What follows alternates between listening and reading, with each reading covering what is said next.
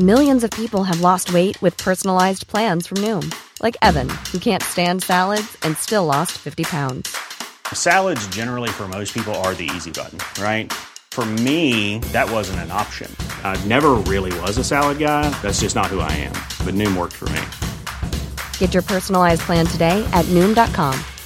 Real Noom user compensated to provide their story. In 4 weeks, the typical Noom user can expect to lose 1 to 2 pounds per week. Individual results may vary. Mother's Day is around the corner. Find the perfect gift for the mom in your life with a stunning piece of jewelry from Blue Nile. From timeless pearls to dazzling gemstones, Blue Nile has something she'll adore. Need it fast? Most items can ship overnight. Plus, enjoy guaranteed free shipping and returns. Don't miss our special Mother's Day deals. Save big on the season's most beautiful trends. For a limited time, get up to 50% off by going to BlueNile.com. That's BlueNile.com. Hiring for your small business? If you're not looking for professionals on LinkedIn, you're looking in the wrong place. That's like looking for your car keys in a fish tank. LinkedIn helps you hire professionals you can't find anywhere else, even those who aren't actively searching for a new job but might be open to the perfect role. In a given month, over 70% of LinkedIn users don't even visit other leading job sites. So start looking in the right place. With LinkedIn, you can hire professionals like a professional. Post your free job on linkedin.com/people today. You are listening to Missed Apex Podcast. We live F1.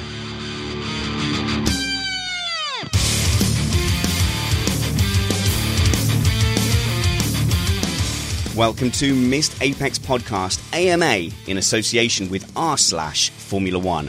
I'm your host, Richard Spanners Ready, and we are an independent podcast produced in the podcasting shed with the kind permission of our better halves. We aim to bring you a race review before your Monday morning commute. We might be wrong, but we're first. Today, we're joined by F1 media star Chris Medland. Normally, he asks the questions to the top names in Formula One, but today we turn the mic on him and ask him your questions provided by the subreddit r/Formula One. Hi, Chris.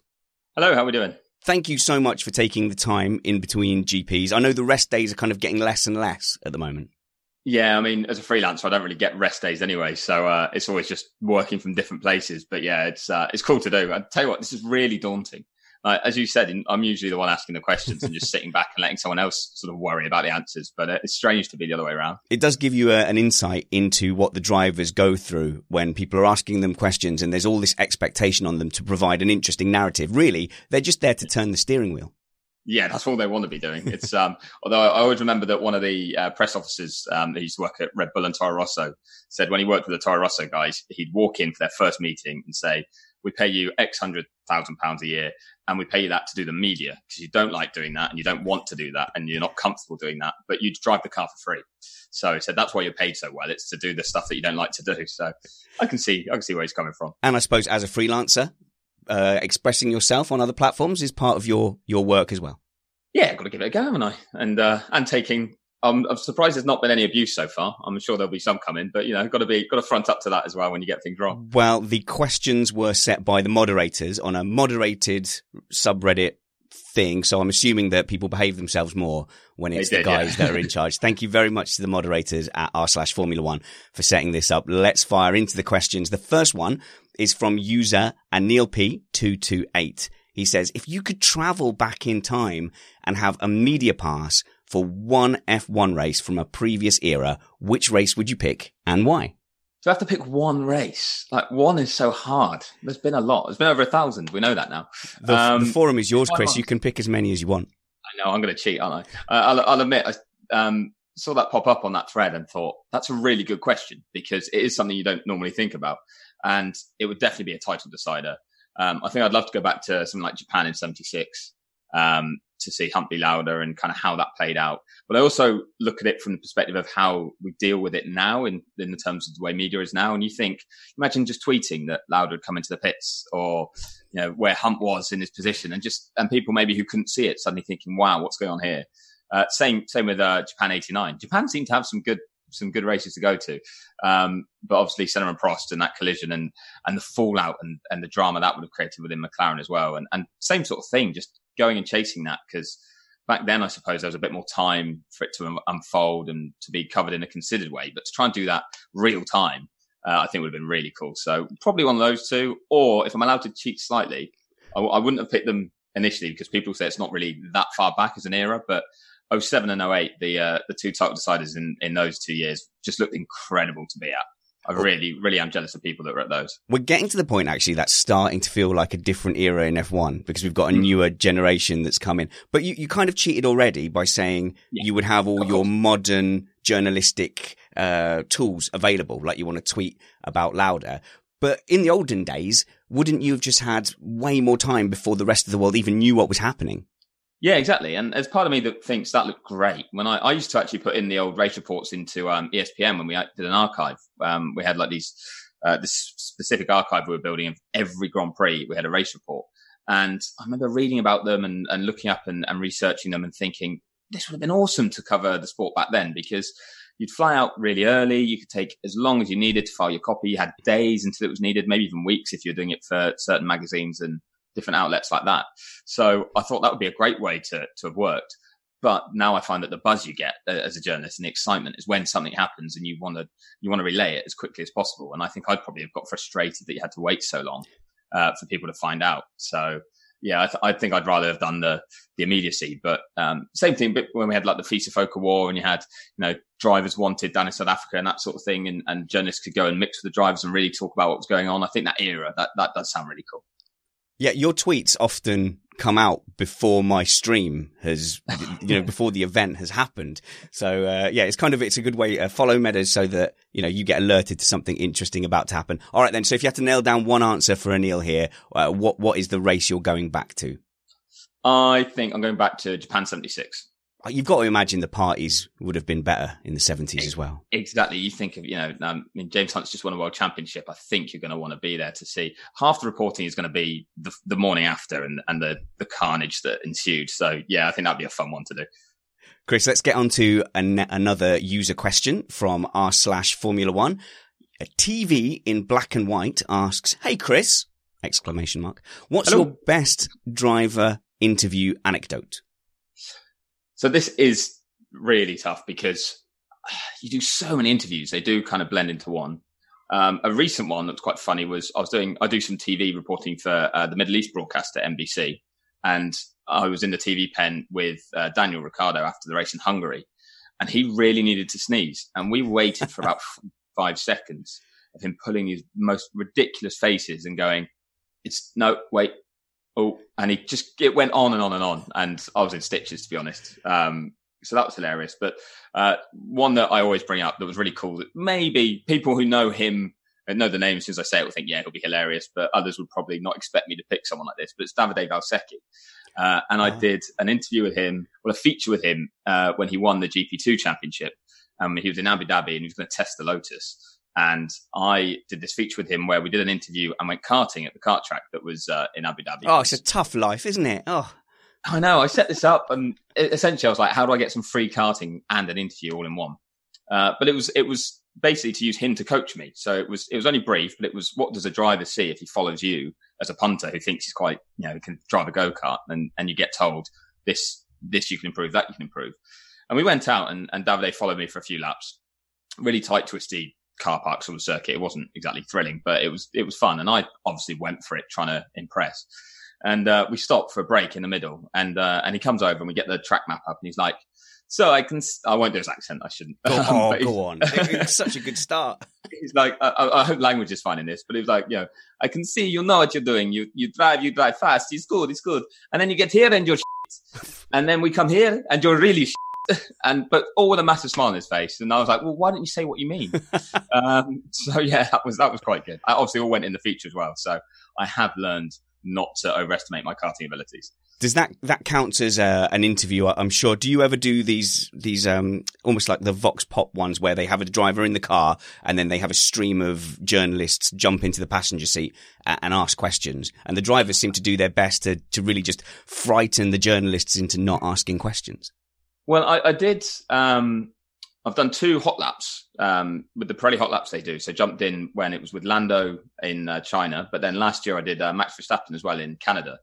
And that came after I'd hosted the official FIA press conference. And in it, he got a lot of questions about Monaco when he'd been crashing. And A few journalists were probing quite a lot, going, do you need to change? Do you need to change? And he was getting tired of it. And in the end, Max said he was going to headbutt someone if the questioning didn't change. And he was semi-joking, but there was not much of a smile on his face when he said it. Anyway, 30 minutes later, the guy that was hosting that press conference then gets into a car with the same driver who's just threatening to headbutt everyone. And I just sort of looked at him and was like, great. But no, he was actually on very good form, and he tried to scare me a little, I think, but he was pretty chilled out. And I was actually really impressed with the way that, in that sense, drivers can switch between kind of the face they have to put on and the thought process they have to put on for media and doing interviews. And then as soon as they're out of that environment, they can be totally normal and relaxed again really quickly. So, not been too scared by too many drivers so far. We are, of course, also streaming live on YouTube, and we're joined by a live chat room. You can jump on the live stream for any Missed Apex programs by going to YouTube and searching for Missed Apex podcast. Clappers has just made a great comment in there, talking about which season you'd like to go back to with a media pass. And he says, I'd love to have seen James Hunt with a Twitter account. Oh, yeah, that would have been carnage, wouldn't it? Someone should just set that up anyway and just do how he would have reacted to things nowadays. That must exist somewhere. Twitter's huge, but yeah, he would have been amazing on social media. Whose Twitter account do you think would benefit most from being let off the leash of the current crop of drivers? Because they've all got to be a bit savvy, haven't they? And you see, like, Ricciardo occasionally will tweet something like, I don't need to say anything. But if he was unleashed, do you think he would be pretty tweet happy? Yeah, a little. I think it was after France, wasn't it, where he really wanted to. He said he was in danger of a Twitter rant and then stopped himself, which was almost one in itself. But I still think Lewis holds back a lot. He does have some pretty sort of big outbursts every now and then, or sometimes where maybe he rethinks what he said. But on the whole, I think he really does hold back now the way he works that. And a few years ago, he was a little bit more free with it. But it became a news story, and I do appreciate that they don't want that either. We want the driver to be as honest and themselves as much as possible. But then when they do that, we sometimes pick up on it and make it a news story. So, I think, to be honest, I know Seb doesn't want to be part of any of that. But when you hear some of his outbursts, like in the car or when he's not happy about things, I reckon he could be really, really sarky and quite fun if he was on Twitter. We should let him tweet from the cockpit, because when he gets out of the car, he can compose himself so well. And you go, that's not the same guy that was on the team radio. Vettel is the topic of the next question, all provided by the moderators and users of r/Formula One on Reddit. And this one is from, I'm just going to say it. The user is F1FEGP2BTCC. Snappy. Annoyed I didn't snap that up myself. Hi, Chris. Thank you and Missed Apex for doing this. You're certainly welcome. With the struggles that Vettel is facing at Ferrari, do you think that his struggles are a result of the car not suiting his driving style and perhaps the pressured environment at Ferrari? Do you expect Leclerc to suffer the same problems with Ferrari in the future and then have to move to another team to achieve glory? I do think it's about the car not suiting his driving style. I think, in a sense, you have to look at what Vettel went through alongside Webber at Red Bull, and the way that at that age, coming in, he was very good at adapting and changing his driving style to fit the car however it was needed. And Webber couldn't quite do that. Things like the blown diffuser and needing to actually plant your foot more because it would give you better aero performance at the rear. But obviously, if the rear's loose, you're not thinking, I'll put my foot down even harder. You're thinking lift because I'm going to lose it. So to retrain your brain like that's obviously so difficult. And that's what makes these guys so good. But Vettel was better at Webber than that, at doing that. And I wonder if now he's just getting to the age now, he's in his 30s, where it's just not quite happening as quickly for him. And he's learned so much about a Formula One car. He's been in it so long that someone like Leclerc, who's new and fresh, can just absorb that information and adapt a little bit quicker. Or at the very least, it's just not quite ingrained in him in the same way as it is in Seb. So I do think that does play a part because we've seen Seb perform at Ferrari. He's had some good years. Obviously, when he first went there and getting wins and being the closest thing to a threat to Mercedes when Merc was so dominant, I think it shows that he can perform there. The pressure is only big if things aren't going well. And Ferrari have had a couple of years of a car that should challenge the championship and they missed out, and Seb was sort of central to that. I don't think Leclerc's going to suffer the same fate necessarily. I think it's too early to know that, but I think he's fitting in well there. He's learning quickly. I think we saw him play a few little games in Monza certainly on Saturday. And realistically, it's such a political beast, Ferrari, that you can't be completely naive to it. And maybe he'll make some more mistakes soon, certainly in his early part of his career. But I think he's still well set that he can be successful there. I don't think he'd have to move to get that success. A follow-up from the floor, Your Honour. Go for it. It's interesting you're saying about age. It's crushing to hear a relatively young man being described as, perhaps at the far end of his career. As a 39-year-old, that hurts. How old is Vettel? 30? Vettel is 32 now, 33. 32. Oh, that's depressing. But I mean, that is true for an athlete. 32. You look at down the pitch or down the pit lane at a 19-year-old, and they just have a different energy that you just don't have anymore. Yeah, certainly. And it was Vettel at one stage. He came in as he talks about when he first drove that BMW Sauber at Indianapolis and thought, how am I going to do this? Like, how am I meant to race one of these things? This is terrifying. But experience sort of teaches you so much and makes you comfortable. But then once you get comfortable, it's hard to kind of adapt to new things, or harder. I'm not saying it's impossible by any stretch. And we've seen certain drivers do it very well. But I think that's also when a driver has a certain style that they're very, very strong. Look at Jenson Button. I mean, there were times that he was unbeatable because of his driving style and he was smooth in certain conditions. But there's other times he just couldn't get a car to work for him. And, that's just all on style and feel and the way a driver approaches racing. And you can't just change that instantly. So it might be that Seb's finding that out a bit the longer he's gone on in the sport. It's fascinating to watch that Ferrari dynamic change. It's possible that Leclerc right now isn't being judged in the same way as Schumacher, Alonso, Vettel. He's being judged as the young upstart coming in and upsetting the number one. Do you think he's going to be the number one by the end of the season? Or actually, this follows on nicely to Toxic Junior's question, which is, do you think Vettel can strike back against Leclerc this season? And what happens? What happens if he can't? Like, we've not seen this before. Alonso didn't get ousted by Massa. It's a very different one. Yeah, I do think there'll be races when Seb has the upper hand. I mean, until the win on Sunday, Seb was still ahead of Charles in the standings. He'd missed out on his bigger opportunities, but he's still got it in him to perform when the car's good enough and to deliver race wins. And I think Charles is still going to make mistakes as well. I know some people do question it, but if the car is quick enough at the front, I think Seb is good enough to do it. And the way Monza panned out, I mean, if qualifying had gone smoothly, shall we say, there's every chance Vettel would have been on pole, and who knows how that would have panned out from there. But I think what Seb can do is certainly still deliver that sort of result. I think just as much Leclerc can still deliver some mistakes because it is his first year at Ferrari. He has made some already this season. We've seen it in Germany. We have seen it this season where he's made some small errors because he's going to. He's pushing hard. He's trying to make himself that number one in that team. And in doing so, he's still going to make errors too. So I think that will open the door to Vettel a bit. To be honest, it's a good question to say what happens if Vettel doesn't get the better of Leclerc between now and the end of the season. And to be honest, I think it just means it's 1 year and then it could be goodbye, because I still feel that Vettel does want to stay. He does see the potential for Ferrari to become world champions, and he would be desperate to emulate Schumacher and win a title with Ferrari.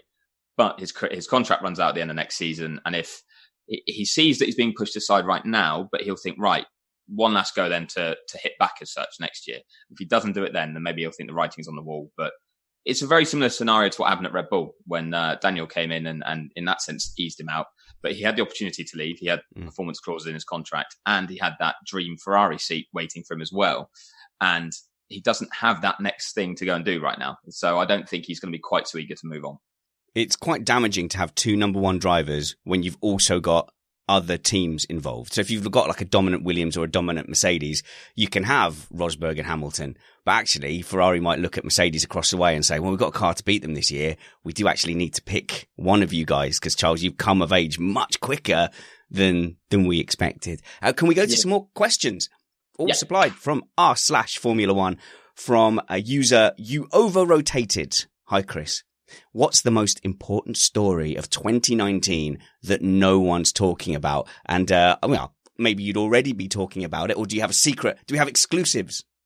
Well, this is it. I did see this and thought, if it was that important, we would be talking about it. I'd like to think. I do think it's gone a little bit quiet on the 2021 front because we don't have regulations for that yet. We don't have commercial agreements signed yet. In a sense, the sport isn't confirmed beyond the end of next year. Now, it clearly is going to continue because there's race contracts in place. Some sponsorship deals in place. I mean, Rocket extended their title sponsorship with Williams. Sergio Perez now has a contract to race beyond that time.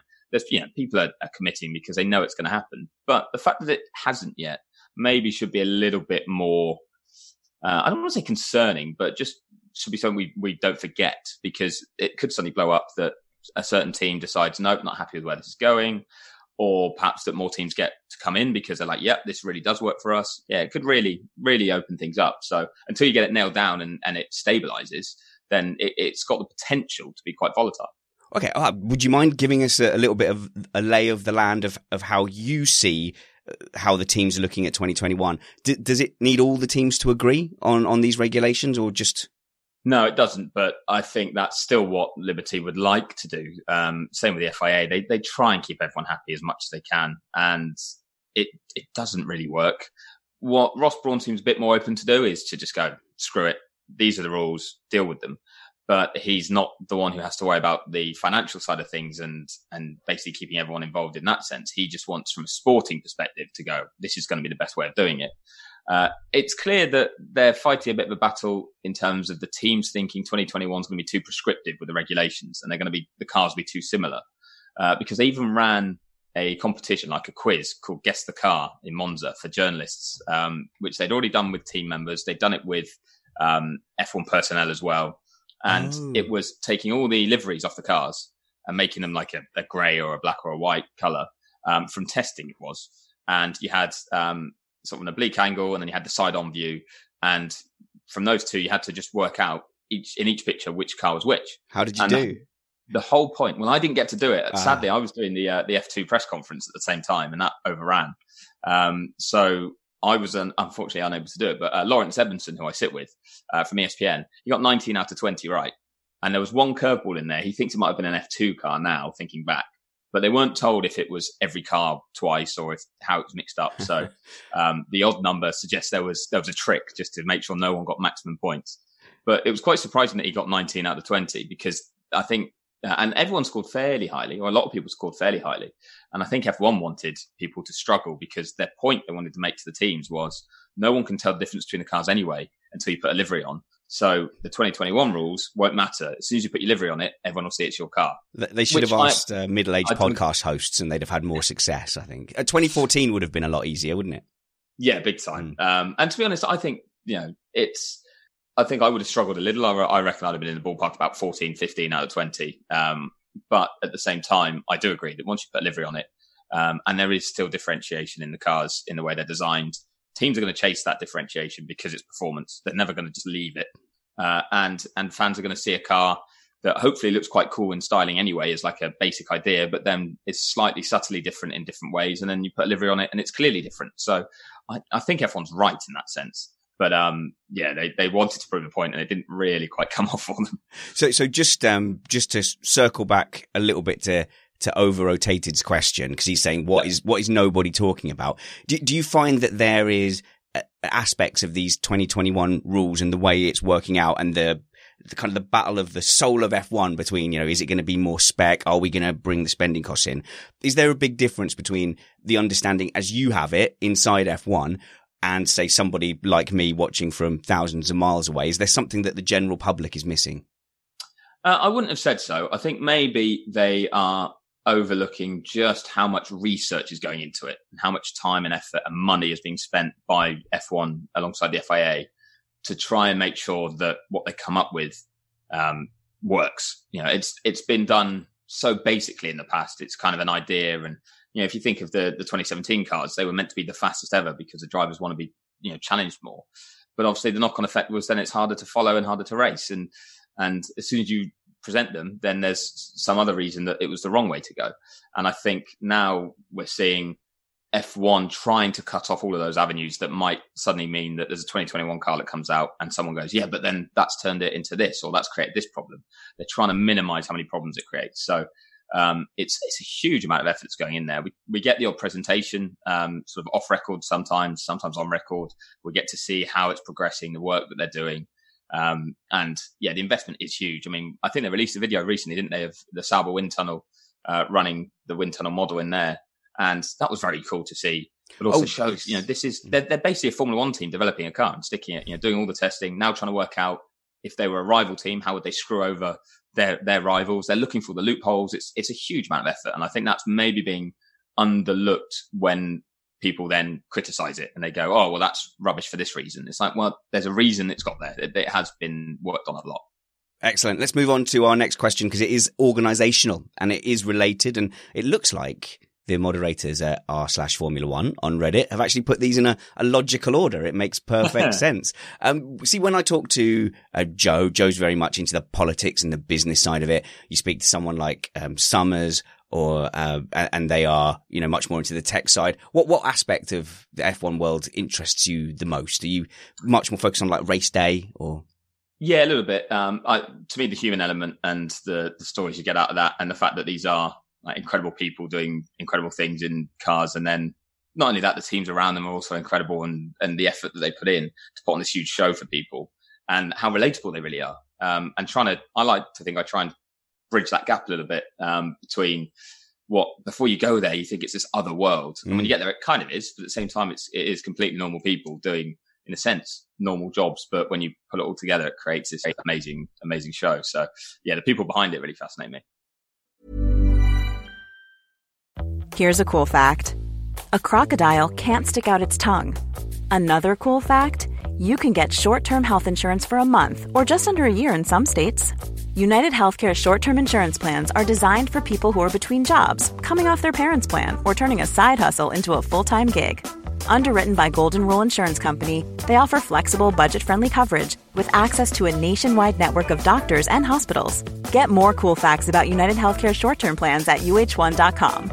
Burrow is a furniture company known for timeless design and thoughtful construction and free shipping, and that extends to their outdoor collection. Their outdoor furniture is built to withstand the elements, featuring rust-proof stainless steel hardware, weather-ready teak, and quick-dry foam cushions. For Memorial Day, get 15% off your Burrow purchase at burrow.com/ACAST and up to 25% off outdoor. That's up to 25% off outdoor furniture at burrow.com/ACAST. Mom deserves the best, and there's no better place to shop for Mother's Day than Whole Foods Market. They're your destination for unbeatable savings, from premium gifts to show-stopping flowers and irresistible desserts. Start by saving 33% with Prime on all body care and candles. Then get a 15-stem bunch of tulips for just $9.99 each with Prime. Round out Mom's menu with festive rosé, irresistible berry chantilly cake, and more special treats. Come celebrate Mother's Day at Whole Foods Market. Dolan313 says, "Hi Chris, I've a somewhat vague question. At least it's not going to be that one. Who's that press conference guy with the super long question? I saw a block of text and I thought, am I being done here?" I think it's Walter Costner. I think it's his name.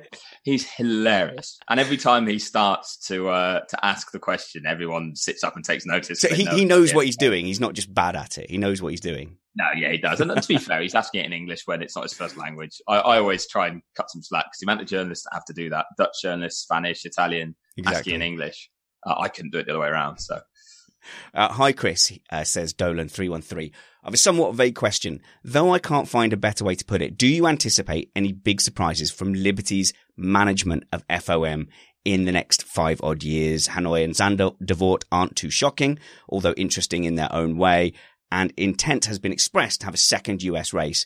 But can other major moves be anticipated? Anything related to tracks, teams, drivers, payment, broadcasting, the relationship with the FIA? I think it's a vague question, but it is a good question. What are Liberty doing with our sport? Yeah, I think the biggest change is actually going to be around the racing itself, or their attempt to maybe make it a bit more compact so that they can have more races. I mean, we've seen that it's going to be a record calendar next year, but you've still got a full, when you go there, a full 4-day weekend on site for media and drivers and certain team members. But the setup that takes, getting all the equipment there, then setting it up and then packing it all down again as well, it takes way longer. So it's a huge, huge process for them, especially when it's back to backs like we're in the middle of now. And I think Liberty are going to look at ways of trying to combine making that a shorter period or a more efficient period. So maybe even a 3-day weekend in terms of Friday, Saturday, Sunday, where you still have running all 3 days, but maybe less on certain days and different timings so that it's just a little bit more friendly to the teams. But also then that it'll open up a couple more races again, because that's where the big money is for them. And I think they're willing to do that. And Ross Brawn's hinted at it as well. They're willing to then see how do they make maybe Saturday even more entertaining. Do they have, qualifying races, or do they mix up that format? I think they're willing to break the structure a bit. And I think Ross actually did publicly state that next year at certain venues, perhaps they could test a different format just once or twice, just see how it works out. Make it non-championship, or essentially, make it that you test a qualifying race, but it's not actually counting to that race weekend. It's just to see how it would work. I think they're willing to do that when in the past we haven't really seen that at all. But Friday afternoons, Friday test sessions are the only things that make Fridays at work bearable, is having one earphone in, listening to. Well, I think there'd still be some. I think the most likely way they've gone, and I've not had this, there's been so many discussions about different ways that Liberty and FIA are looking at doing it, but I think it's more likely that they'd have maybe one long one on Friday afternoon, but not the morning one, or it'd be a short morning one, and then a long afternoon one, but just try and shift everything back so that teams essentially can rock up a bit later. And even then, when I say rock up a bit later, we're talking that they'd arrive on Tuesday with the cars and garages to set up rather than Monday as they do at the moment. So it's the amount of work it goes into building up a paddock and building up a garage and building the car, to then allow the team themselves, mechanics and engineers, to show up and run it, is huge. So it's just trying to give them a little bit more leeway between those, and then they can squeeze in an extra race or two. And obviously there's millions to be had in that. Chat room's just chiming in. Othnell says, leave the damn format how it is. And Tea Time says, Liberty should allow Kimi to carry whiskey while racing to improve his aero. Othnell is probably echoing what a lot of people are thinking, which is like, don't tinker with it. We like the qualifying format. It doesn't help. The last time they experimented was with that elimination thing, and it just didn't land. I saw where they were going. How was that seen from inside, and has it damaged the chances of experimenting further? I don't think it's damaged the chances of experimenting further. I think it's led to a bit, when I say with the 2021 regulations, the way that they're doing so much research and so much work behind the scenes. I think there's a bit more wariness now of rushing into anything, and it's that they will test something, but they'll only test it in the right environment so that they then know its impact, or if they're going to make a change, it's going to be thoroughly researched beforehand. That was painful. Within the media centre, I remember being sat in watching that and just working out which cars were going to miss the cut and hadn't gone out again. Some insisting that they meant to do it. Some clearly didn't, just didn't understand the format. It was a shambles, really, wasn't it? Like the way that all played out. And there's an argument to be said that if it had been left a little bit longer, maybe teams then would have got a firmer grasp on it, and it would have been better. But I was with you. The qualifying format does not need changing in my eyes. And in the same way that Monza was crazy at the end of Q3, but that's once. And sometimes you get something that's a bit different with this format. So you might get someone who wants to go out early and get a lap in, or you might get everyone backing up at the end. But it's entertaining to watch. We'll get to the next question in just a second, but there was a brilliant chat comment there that it says, track owners want Fridays, but perhaps they could scrap the F1 from Fridays and promote better F2, F3 things and have them as kind of a giveaway for people to come through the door and get into different categories. Yeah, I mean, we do have F2 and F3 at most European rounds, and they do run a practice and a qualifying session both on Friday. So you do see a fair bit of action from them alongside the F1 stuff. And then their races are Saturday and Sunday. And I think if you look at the way MotoGP do things, the build up with Moto3, Moto2, and then the MotoGP race does seem to be quite a good way of pulling through fairly quickly, I'd have said. And I think Formula One has learned from that with the way we do Formula 3, Formula 2. Then Porsche tends to get in between. But there's a fair bit of racing now on a Sunday morning, especially. Saturday, you get 3 races as well. But then, I think Friday maybe does lack a race. It lacks that excitement of a race. And there's not many venues that do get that right. In Melbourne, they do V8 supercars, as they were, on a Friday. In fact, they run on a Thursday, I think, for their qualifying. So I think promoters should be allowed a bit more freedom, perhaps, to pick the schedule they want in terms of other support races. That would be quite good, just to open people's eyes to other types of racing, but also maybe something more local, more specific. So, that could be a good idea. Our next question is a doozy. It is from Pupella. Yeah, that's clever. I see what you've done there. It's a poop joke. Hey, Chris, if you could build a house in the runoff of any corner of any track and live there for a race weekend, which corner of which track would it be? Let's say it can be in any formation through history as well, so you can undo some. Oh, it's got to be in the runoff area, you see, so it'll be in the tarmac runoff area. We'll say the house is impervious to motor cars and it doesn't affect the motor cars in any way as well. I'd hope not. I did see this one before as well and thought that one's a really cool question. I wish I had the money for this, but it was also a tricky one because I'm a bit biased and I sort of think, well, aside from when the racing's going on, where do I want to be when I need to go out for dinner or something like that? So, the one that was sort of jumping to the top of my list was turn 1 at COTA. If you're on the outside of that, the view you've got the circuit, you do get some incidents at turn 1. You've got a great city in Austin really nearby. I'm a big fan of the US. Of working for Racer tends to mean that I get over there quite a lot. So I thought that'd be a cool spot to be. Obviously, the outside of Raidillon, Eau Rouge, looking down at that would just be incredible. But then, we've not had the greatest time there recently, so I was probably erring away from that one. I think now you said that I can have any configuration of track, though, that changes things massively. I was thinking about you being at turn 1 in Austin. Wouldn't you just be alarmed at cars suddenly appearing over the hill, though? It wouldn't be very good for the ticker. Well, no, but I mean, that's one of the reasons you pick it, isn't it? Because it's got to be exciting. If it was just on the outside of a really boring corner and you were just watching everyone roll by nice and comfortably, you just get sent to sleep. So you want it to be exciting. Was there a good comment there that someone? Oh, sorry. Yeah, I got distracted. I get distracted by this chat room all the time. It's just somebody saying, Chris Medland, get off my lawn, you pesky kids, as the cars go by. I'm trying to sleep here. I'll be grumpy old man, waving at the sky. I suppose maybe if you could stick yourself in the Maggots-Beckett's complex as well, and you just have this incredible view of cars at their highest Gs and speeds. That would be very cool. Or even the outside of Casino Square, where you just can't believe that cars don't crash there more often, or the swimming pool, outside the swimming pool section at Monaco. There's some spots there that would just be awesome, but they just feel like they're like the street circuits. You can do that anyway, really. Yeah. You can get, I was thinking, like, say, Singapore, you can be in a hotel where you're right next to the corner. It's incredible. So, I might even come back to this by the end of this video, because you said I can have any configuration now, and I'm like, there's so many other circuits. Stick a pin in it. I'll put a note to ask you at the end there. Well, let's move on to the next question then, and it's another naughty username. So trigger warning, mums and dads. Okay, if your little ones are listening, it's from user Beyonce _. I see what you've done. You've used for comic effect. Hi, Chris, says Beyonce _ thing is, you swore earlier, so I've got to put an explicit tag anyway. Apologies. Yeah. No, it's okay. It was Valsecchi's fault. Yeah. Curse you, Valsecchi. Each episode on Drive to Survive had a theme and a story behind it, with its villains and protagonists, which made for a great story.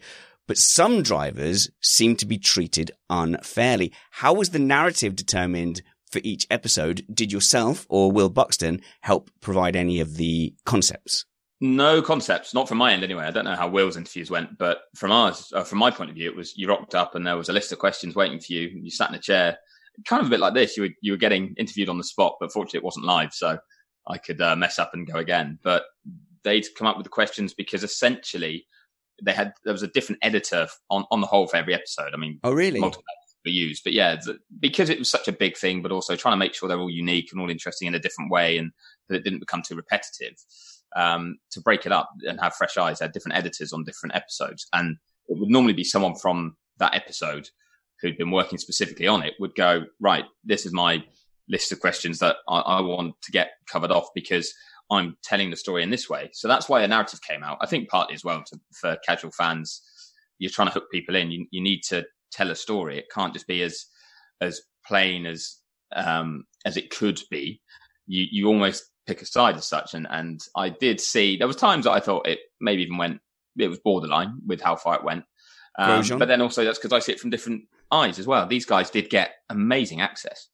They get way more access than I ever get as a journalist. They could go anywhere with their cameras and their mics and see behind the scenes. And that can then give them a flavour that maybe we don't get as journalists all the time. And drivers can be clever with the way they act with the media. So I think that could have influenced it a bit as well.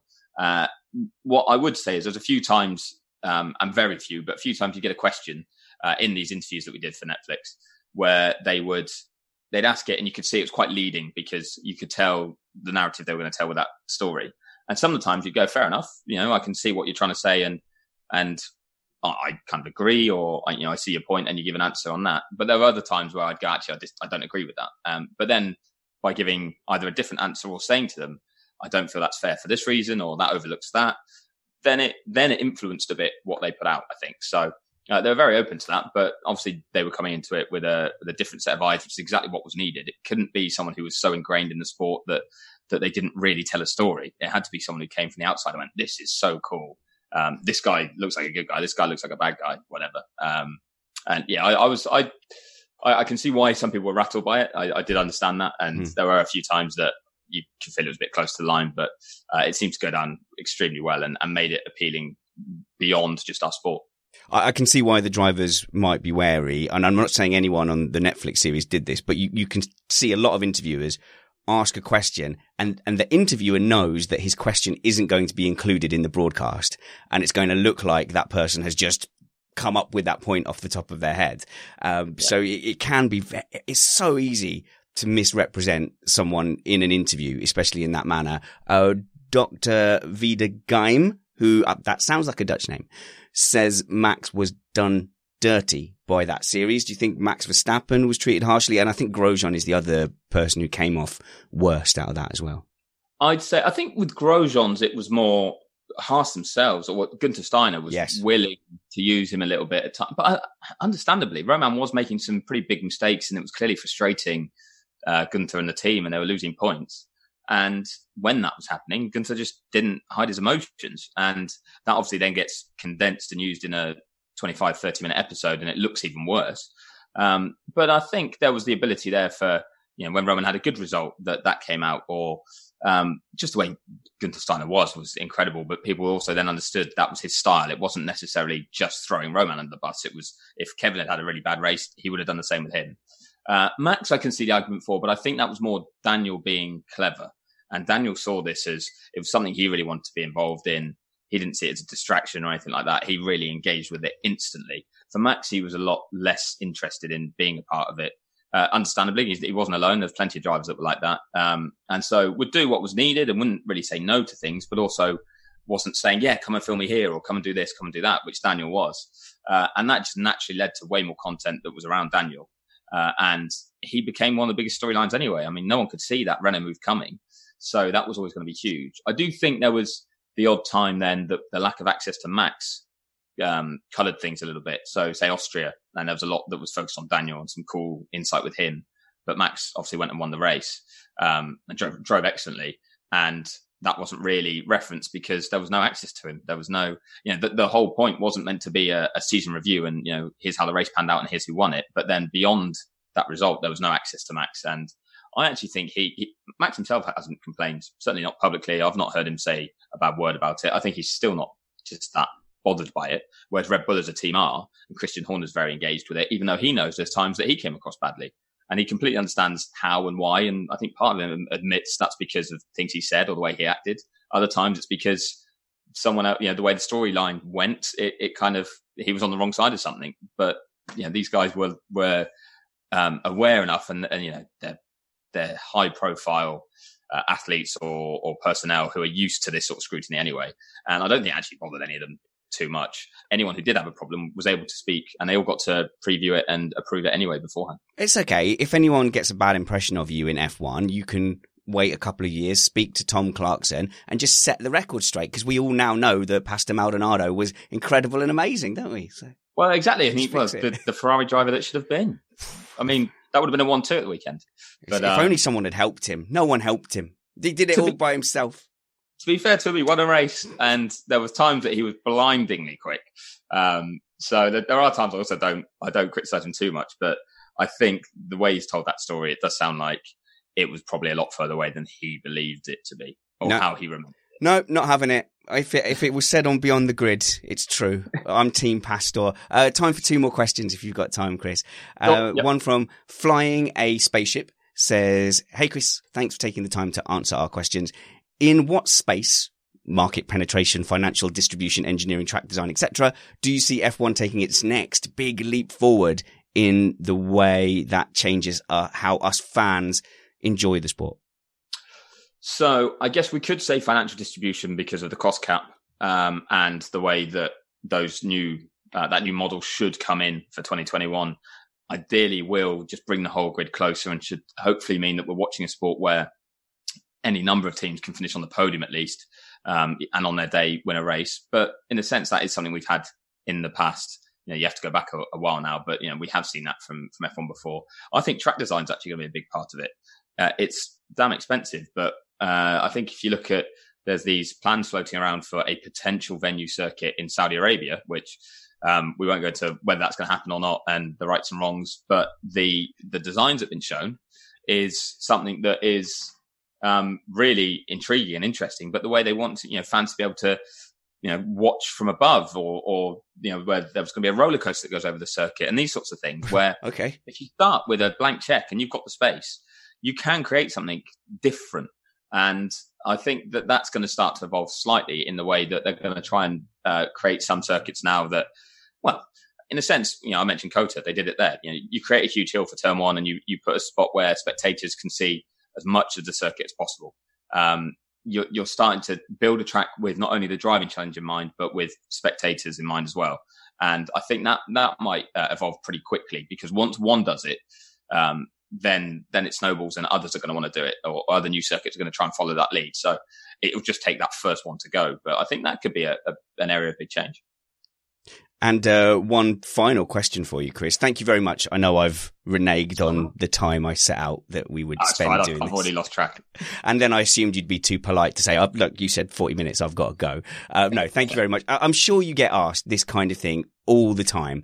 But from user Jessage says, hi, Chris, I'm beginning an F1 journalistic career and would like to ask you why you decided to go freelance, and also what are the positives and negatives about freelancing in the world of F1.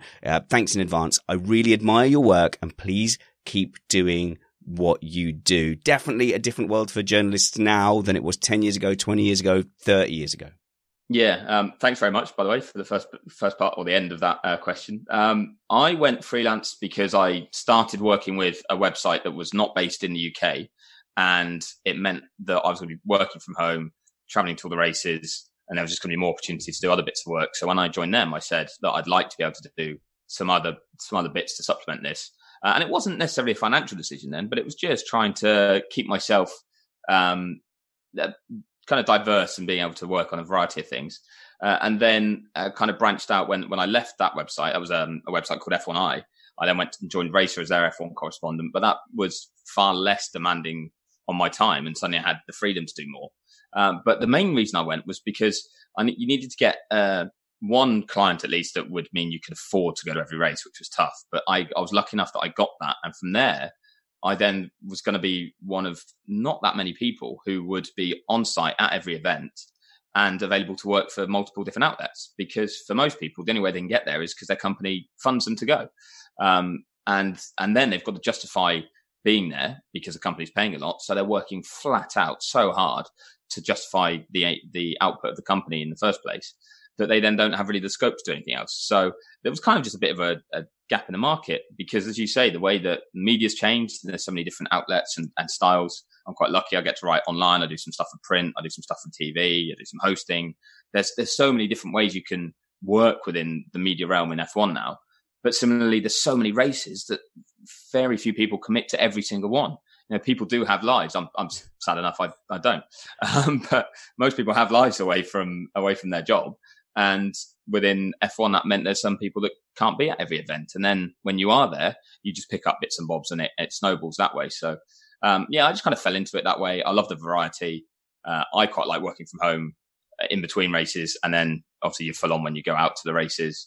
But yeah, it just kind of, in a weird way, it naturally happened because thanks to Racer, I got a big enough gig that meant I could go to every race, but something that allowed me the freedom to do other things. And I like to think it means I at least understand different aspects of the sport and different challenges and demands on different media as well, so that I know, the way that fans consume it, but also how other journalists have to work and how drivers have to deal with other media. And it's like, I feel like I get a good overview of stuff like that. So hopefully that makes me a bit better at what I do than I was before. Well, Chris, it's been an absolute pleasure having you in this shed. I don't think there's anyone that's got a bad word to say about you. Everyone says you're one of the nicest guys in the F1 media centre. Is it gratifying to think that there's this whole generation of journalists that's coming up now who basically, they're all saying, I want to be Chris Medland. And they're saying that as much as they want to be Will, as much as they want to be Joe. I've not heard anyone say it yet, but it will be. That's Jesse very... J. Well, yeah, that's true. Yeah. And no, it was very kind of them to say so. It's a bit strange, to be honest, because just to be, the whole reason I do this job is because I love it. And a lot of people do the whole thing of, where do you see yourself in 5 years, or where do you want to go? And I don't think like that. I think I enjoy what I do now, and I want to just keep enjoying what I do. And I think that's just, if I give advice to anyone, it's love what you do. And because that puts you in a better mood. I'd like to say it makes you a happier person. It means you get on with people better. Your relationships are better. And everyone's happy that way. So it's cool to hear when you just said that. But, at the same time, like I said about everyone in the sport, it's just normal people that are just really nice and lovely people that you get to travel around the world with and work with. And that's why I love doing it. Chat room's confirming. Boris Mann says, I want to be Chris Medland as well. Thank you very much to the live stream for joining us. You can find us, Missed Apex Podcast. You can find all our stuff at missedapexpodcast.com, or you can find us on YouTube by searching for Missed Apex Podcast. Chris is on Twitter at Chris Medland F1. You should definitely follow him on race days. And where should people go to find your journalism? They should go to racer.com. They should go to Motorsport Magazine and their website. They should go to Formula1.com sometimes to do some features and news for them. If they're in the Middle East, they should watch NBC Action. And I'll get in the way on the grid every now and then. There's probably a few other places too. Racer Magazine, when we do those every couple of months, I sometimes pop up. But I'll tweet and post and say where stuff goes up that I'm proud of. And if I'm not, I'll hide behind and pretend I never did it. He's everywhere, guys. Thank you very much for joining us in the shed. Please consider following us as well at Missed Apex F1 and me at Spanners Ready on Twitter. The reason we can bring you great AMAs like this is because we have the support of our patrons. Do also consider supporting us over at patreon.com/Missed Apex. We'll be here for a new show on Sunday, and we do a live race review show every Sunday after the race at 8 p.m. UK time, and the edited version is always ready for your Monday morning commute. Until next time, be brave, because wounds heal, chicks dig scars, and glory lasts forever. This was AMA with Chris Medland.